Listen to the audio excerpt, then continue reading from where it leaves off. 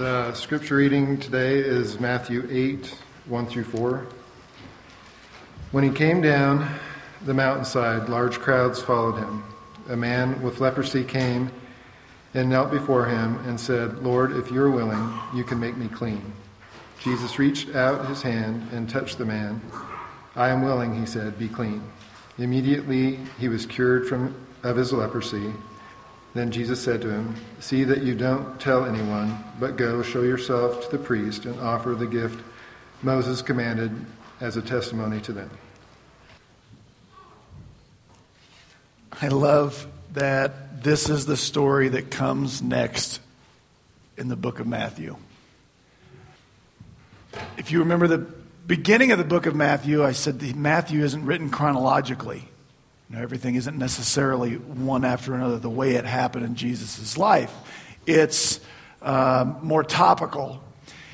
And where he just finished going through with us Jesus' Sermon on the Mountain, the last thing Jesus just taught on top of the mountain was the wise person is like someone who hears the words of Jesus and what? And obeys. The obedient person is the wise person who feels like their foundation in life is solid. Then Matthew says, but when he came down the mountain, he met with somebody who was super obedient and had everything together and said, that's the kind of person I want to help. Is that what David just read? No, he values obedience, but he'll touch anybody. He'll touch anybody. That's today's story. It's a quick little story about Jesus being approached by a man with a skin disease or a tissue disease that is apparent outwardly. And he asks for healing. And I pray the Lord has something for you in this story. But before we really get to the passage, to understand the meaning, to get what we should from this passage, I think we have to use our imagination a little bit. A mix of what we know from the Scripture and what maybe we have to imagine. Because what I think we need to do to get what the Lord would have for us from this passage is try and understand what the Lord did for this guy. And to do that, we have to try to walk in his shoes a little bit, try to empathize with him a little bit, to know what kind of life he was living when he came to Jesus. I think we have to understand a couple of topics to grasp this passage. One is leprosy in first century Israel. And the other is uncleanness, what it meant to be unclean in Jesus' day. So that's, if you'll bear with me a little bit, I want to, some of the stuff I'm going to say today I can't prove from the Scriptures. But I think it's okay that sometimes we try to picture ourselves in somebody's shoes like this. Here's why I think this is important, why we want to understand the life of the leper. It's hard for us to grasp what living his life would have been like. I'm convinced if we could get a clipboard and get in a time machine and go back to first century Israel and walk around and ask people, I'm going to give you two choices. You have to pick one of these two. You could either get a quick death or you could have 25 more years of life, but you have to live with leprosy. That's your choices. You could die 2 months from now, quickly, quietly in your sleep. Or 25 years living with leprosy. I'm convinced, though I can't prove it, that a lot of people would tell us, I'll take the quick exit. That's how bad leprosy was. One commentary writer called living with leprosy in the first century walking death. It was like living with, another commentary writer said, living with leprosy was like living with a visible, contagious cancer. Right? Imagine if you had some life-altering, life-threatening disease that people could see, and they knew if they touched you or touched something that you touched, they could get what you've got. That's what this is like. Now, how do we know what it was like to live with leprosy? There are still leper colonies today in certain places in the world. Some of them operate in some ways similar, but there are differences. We're not going to do it today, but if we would turn to Leviticus chapters 13 and 14, those are the leprosy chapters of the law. 116 verses on nothing but leprosy. What qualifies as leprosy, how to treat people who have it, what you would have to do or I would have to do if we were the one who had this, what to do if it by chance ever cleared up. 2 chapters on nothing but leprosy.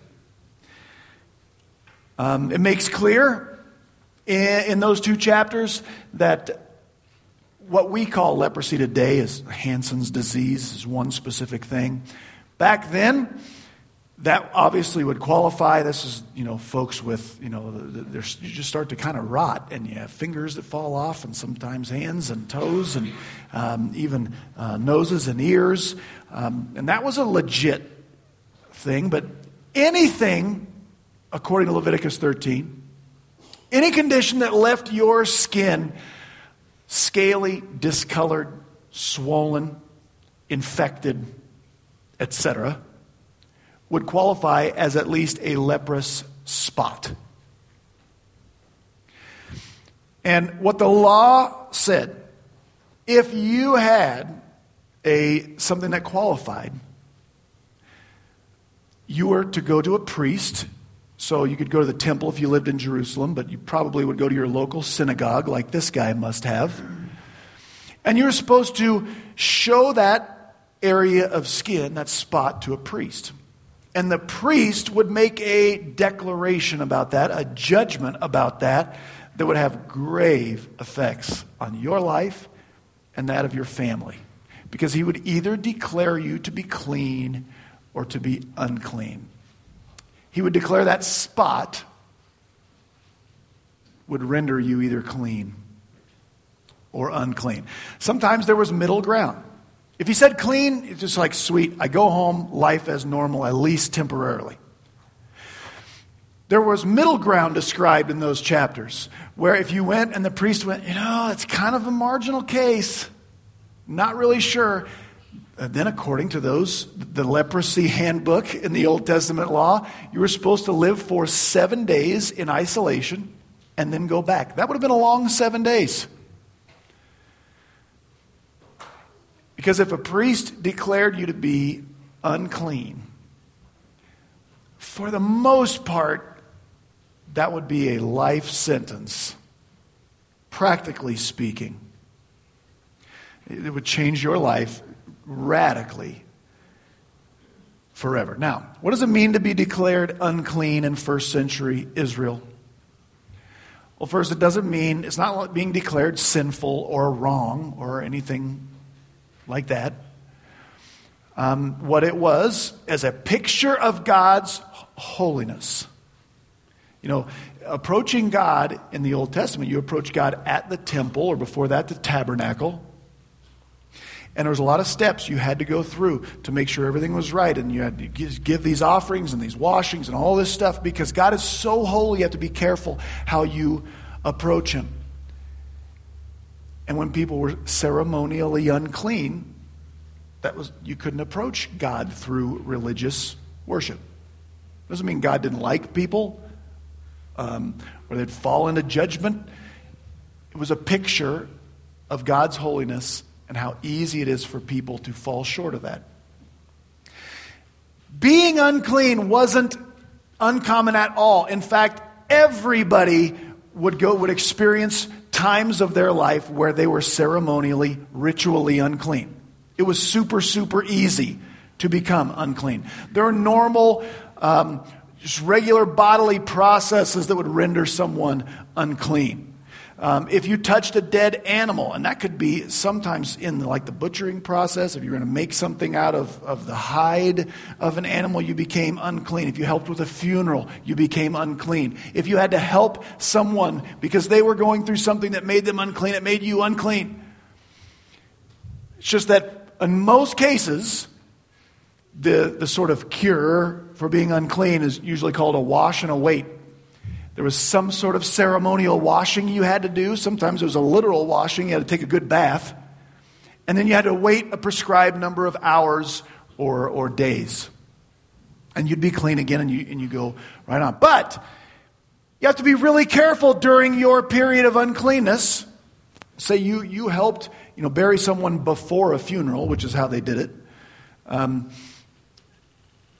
You'd be unclean for a certain period of time. And if you're not careful, uncleanness can spread through the community like wildfire. Because if I'm unclean and I go shake your hand, guess what you are? Unclean. And then you go shake 3 other people's hands who shake 5 other people's hands, and holy smokes, before long the whole community has to shut down and isolate and be very careful until our period of uncleanness is over. That's what made things so difficult for a leper. Practically speaking, when someone went and saw a priest, do you think if this is a leper was perpetually, continually unclean as long as he or she had this spot? And in those primitive medical conditions, for the most part, it didn't go away. Just practically speaking, do you think people went to see the priest to get this judgment at the first sign of any skin discoloration? Or do you think by the time somebody went to the priest, they probably already knew what was going to happen? And by the time someone gets declared a leper, that was just going to be a life sentence. And here's what it looked like. This is from Leviticus chapter 13. Anyone with such a defiling disease, this contagious skin thing, must, I call this the leprosy lights and siren. If you get declared to be a leper, you have to put on your lights and sirens so that people can tell from a distance by look and by sound that you are unclean, you're a leper. Anyone with such a defiling disease must wear torn clothes. They must let their hair be unkempt. I would have a problem with that one. They must cover the lower part of their face, which was different than the way most people would do it. So this part is uncovered. This part is covered. And then here comes the siren part. So they look different. And then they have to cry out whenever they're around somebody that's clean. They have to cry out, unclean, unclean. It says as long as they have the disease, they remain unclean. They must live alone. They must live outside the camp when this was written. And so in Jesus' day, outside of town.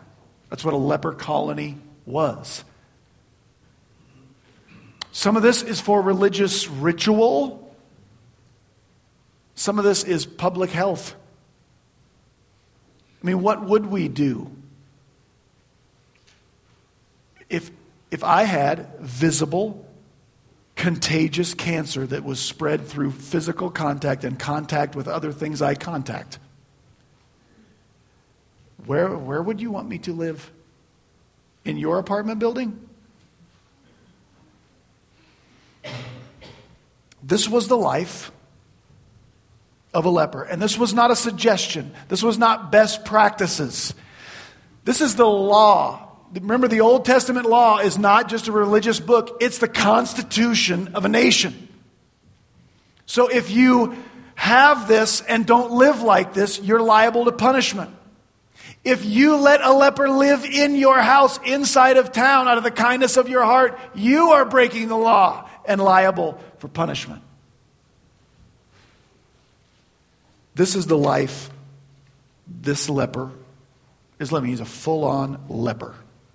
Okay, he doesn't have a spot that may go away. He's got the life sentence. He lives alone only with other lepers, not a member of society, with very little hope that that will ever change. History tells us lepers sometimes tried to keep in contact with their family from a distance. A lot of times it's a little bit like family members going to visit someone in prison.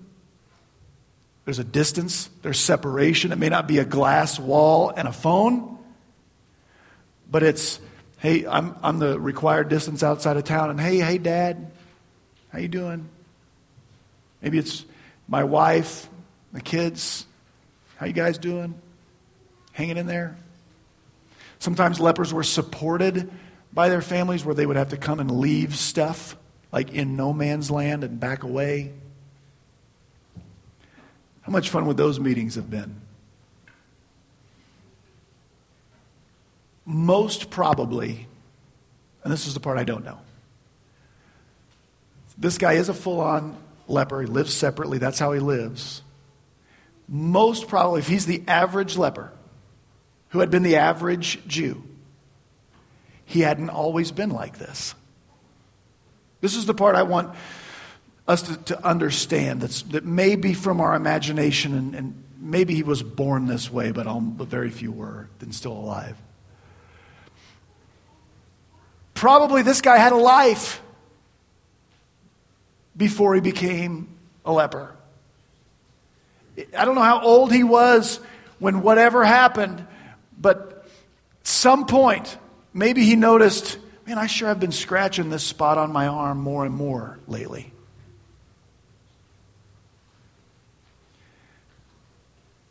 And in my mind's eye, the way I see this is he ignores that spot for a long time. Half because I'm sure this is nothing and I'm sure this will go away, and half because he's terrified that it is something and it won't. And at some point something happened. Some line was crossed where he decided, I can't ignore this anymore. I got to go see a priest.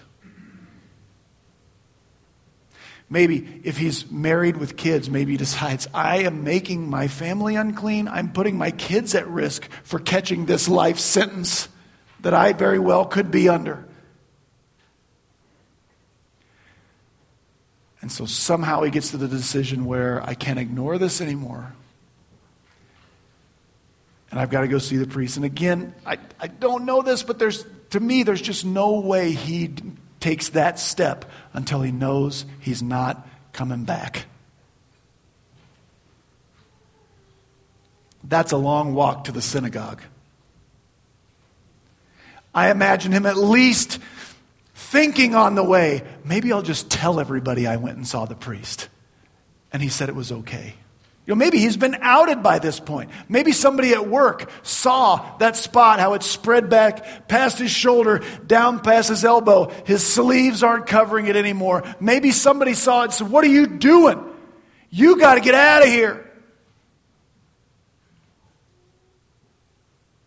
Maybe he thinks about lying and saying the priest said it's okay.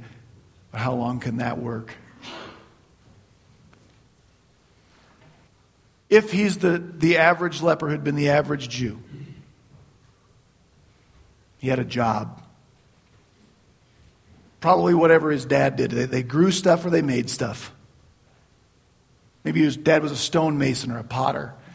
Maybe they farmed or kept a vineyard or an olive orchard. Maybe, like I said, maybe he was married, maybe he had kids. But someday, one day, he had to say goodbye and know he wasn't coming back.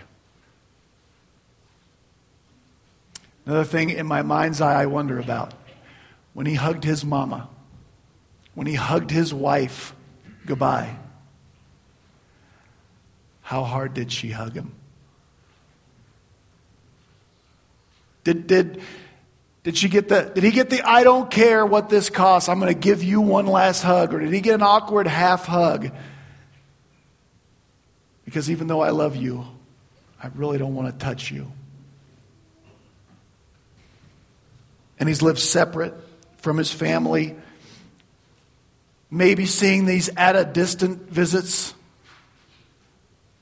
and seeing the mixture of pity and shame and horror and fear in the people he used to do life with.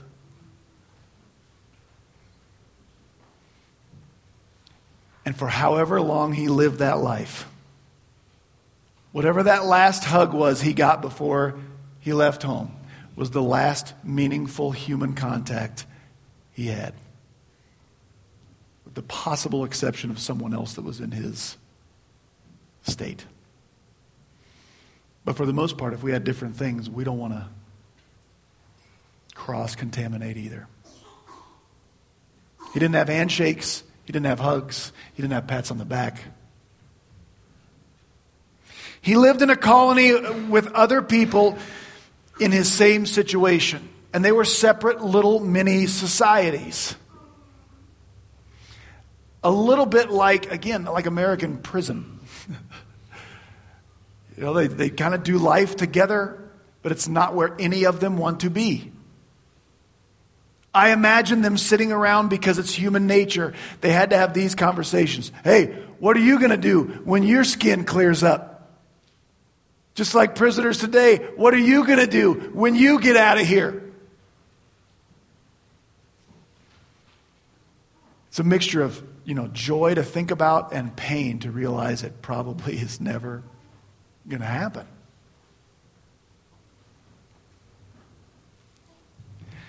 And then one day through the leper grapevine, they hear about this guy named Jesus. Chapter 4 tells us Jesus has already had a ministry of healing people of all kinds of stuff. And his name has traveled throughout Galilee. And at some point, this guy, maybe he hears around a campfire, hey, I heard Jesus was in town. Maybe he's heard it before and it was never true. And all of a sudden, maybe there's a flicker of hope. Hey, this guy Jesus, people say he's some kind of prophet or something. He heals people. There are crippled people who are walking. There are blind people who are seeing. Maybe he can heal me. There's a big obstacle to that in his case. And that's this. You can't go where Jesus is. I picture a more pragmatic leper around the fire, like crushing the dreams of people considering being healed by Jesus. Going something like this. Oh yeah, sure. Sure. The traveling rabbi who heals everybody's family members, people are just going to let you waltz right up to him and defile and contaminate the miracle worker. Good luck with that.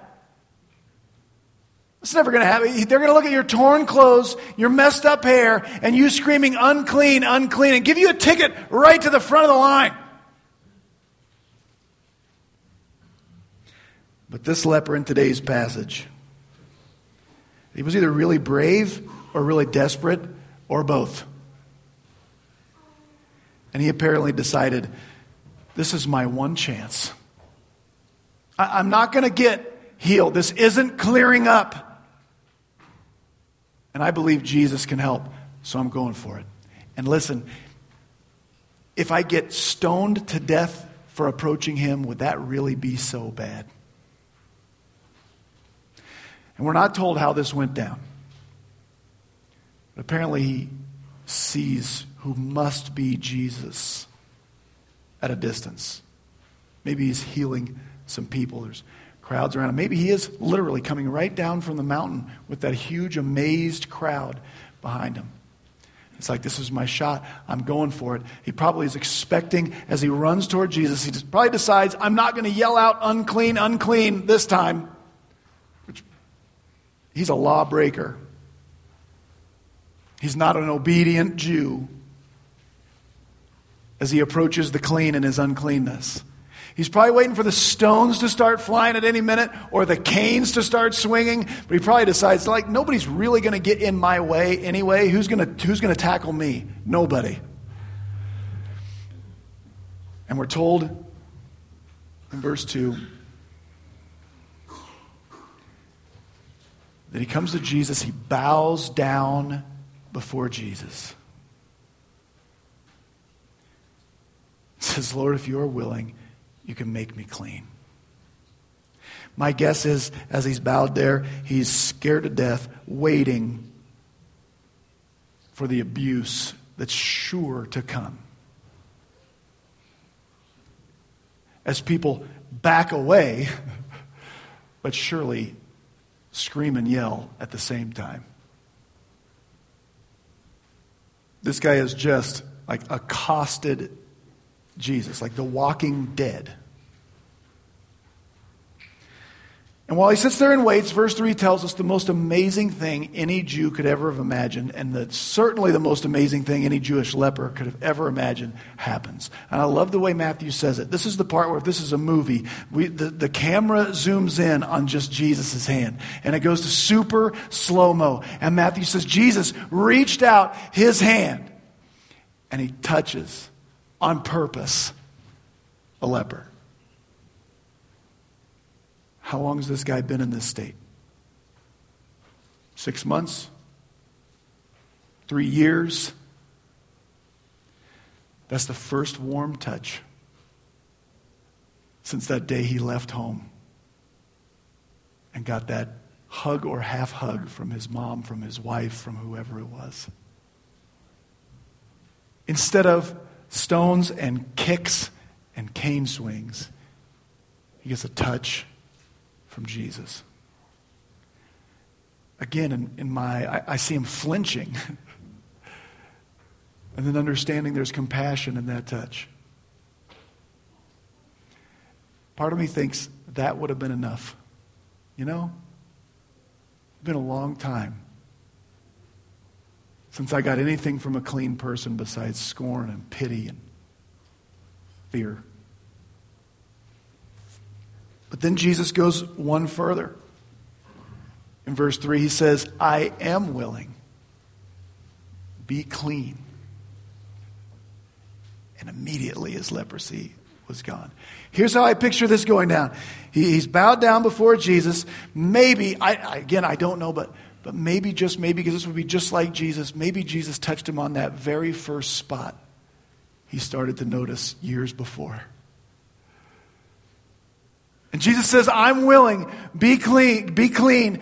And at first it takes a minute, because it's not what he's expecting to hear. And it takes a minute, and finally it registers. And because we know he's wearing torn clothes, it doesn't take him very long to flop his shirt down and look at his body. And he couldn't have been more surprised if his arms and legs would have been made of pure gold. Because for the first time since he left home, since before then, his skin is just clear. It's clean. He's healed. He's normal. He's acceptable.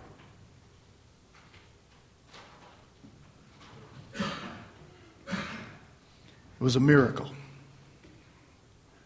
Now, I have no way of knowing how accurate some of those details are. But here's what I do know. Jesus did not have to touch that guy to heal him. If you don't believe me, come back next week, because Jesus is going to heal somebody without even being in the same vicinity. He's just going to say the word, and back home the guy gets healed. Jesus didn't need to touch this man to heal him. Jesus wanted to touch this man. And catch this, Jesus could have done this. He could have healed him, made him clean first, and then touched him. He still could have been first. That still would have been cool. Jesus wanted to touch this man at his lowest, at his dirtiest, in his shame. He wanted to touch the untouchable. Because that's how Jesus works. Then in verse 4, Jesus tells this newly healed, almost born again, one might say, leper. Tells him not to tell anybody. I don't want you going on a speaking tour or anything like that. I want you to go and show yourself to the priests and do what the Old Testament said in Leviticus 13 and 14, to be declared clean again. You know why? Jesus wants this guy to go home. Go do what the law requires so that you can go home. But then Jesus says this, I want you to go and show yourself as a priest, to the priests, as a testimony to them. Why is this miracle healing a testimony to priests at the synagogue? Here's why. Whoever the priest is on duty at the synagogue is about to see something he has never seen before. Torn clothes, unkept hair. He's dressed like a leper. He looks like a leper, but he's not a leper. He's like in a leper Halloween costume, because this dude's clean. And he walks into the synagogue and say, "Hey, can we do the thing? Can we do the washings, and can we do the sacrifices? Because I can go home. I'm healed." And even if he's obedient and doesn't tell this priest how this healing took place, here's the question in that priest's mind: what happened to this guy? Because he got better apart from us, apart from the law. So here's what the Old Testament, here's what the law could do. Here's what the law is for. The law, you can hold a person up to the law. We can turn to, in this case, Leviticus 13 and 14 and look at the symptoms in this person's life and compare it to here. And we can decide based on the law whether this person's clean or unclean. We can hold you or me up to the law, and we can decide whether you or I are a sinner or if we're a righteous person. The law can give the diagnosis if there's something wrong, but the law can't do a thing about it. And this guy's walking proof that healing and cleansing doesn't happen through the law. Here's why I love that this sermon, this story comes next. Jesus says, I want you to be obedient, but don't get the wrong idea. That's not what makes you clean. I make people clean. And I don't wait till people get clean before I touch their lives. I don't keep my hands off of them until they've got things figured out and straightened out and are on the right track. I want to touch you at your worst. If there's anything we learn from this passage, and this is what I want you to take home today, it's this. At your lowest and at your worst, you have never for 1 second been too yucky for Jesus. I don't know what is in your past that you walked in here this morning. If I asked you to get out pen and paper and write down your deepest, darkest, lowest, nastiest, rottenest moments, I don't know what you would write down. But here's what I do know. You weren't then and you aren't now too yucky for Jesus. I don't know what makes you ashamed. I don't know what makes you, what you cover up with the long sleeves of secrecy, because you think if anybody ever knew this about me, they wouldn't accept me, they couldn't love me, they wouldn't be around me. But here's what I do know. You're not too yucky for Jesus. You're not unlovable or unworthy or too disobedient. So what do we do with that information? I'd say this first. Don't wait until you're ready to come meet Jesus. You come when he is near.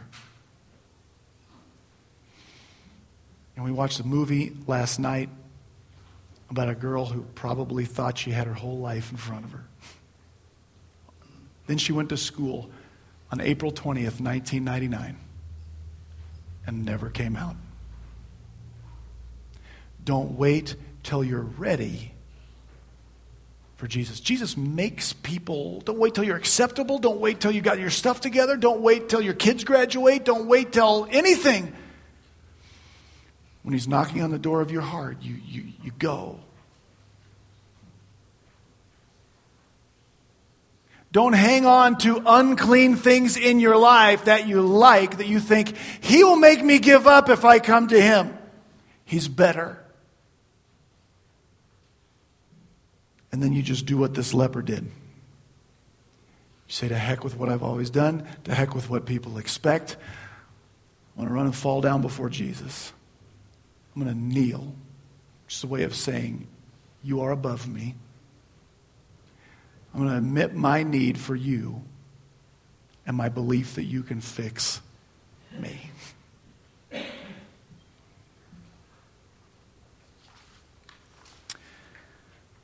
Maybe you have never come to Jesus at all. Maybe you've heard a lot about him, like the leper in the leper colony. Maybe you thought, hey, it would be cool if he would do something awesome in my life. Maybe you've never come before him and said, my biggest problem is I'm a sinner. Like I'm lost and I need to be saved, and I believe you can do that. Maybe you did that a long time ago and you meant it. You're a redeemed person. But maybe you still hang on to things that make you ashamed. That you try to hide, try to cover. Maybe this morning Jesus was saying to you, who do you think you're hiding that from? I know. I want to touch you at your worst. Maybe this morning you need to come bow before him and admit what is unclean. Ask him to touch and restore. We're going to do something a little differently at the end here. Stephanie's going to come up. She's going to sing our last song, and we're just going to have some time to hang out with the Lord. So while she comes, I'm gonna close us in prayer. And she's just going to sing, and I'm just going to lead you into a time in case there's something you need to expose to the Lord this morning. Why don't you bow with me? Lord Jesus, I'm so grateful that you told us a week ago how important obedience is in our lives to make our life feel stable.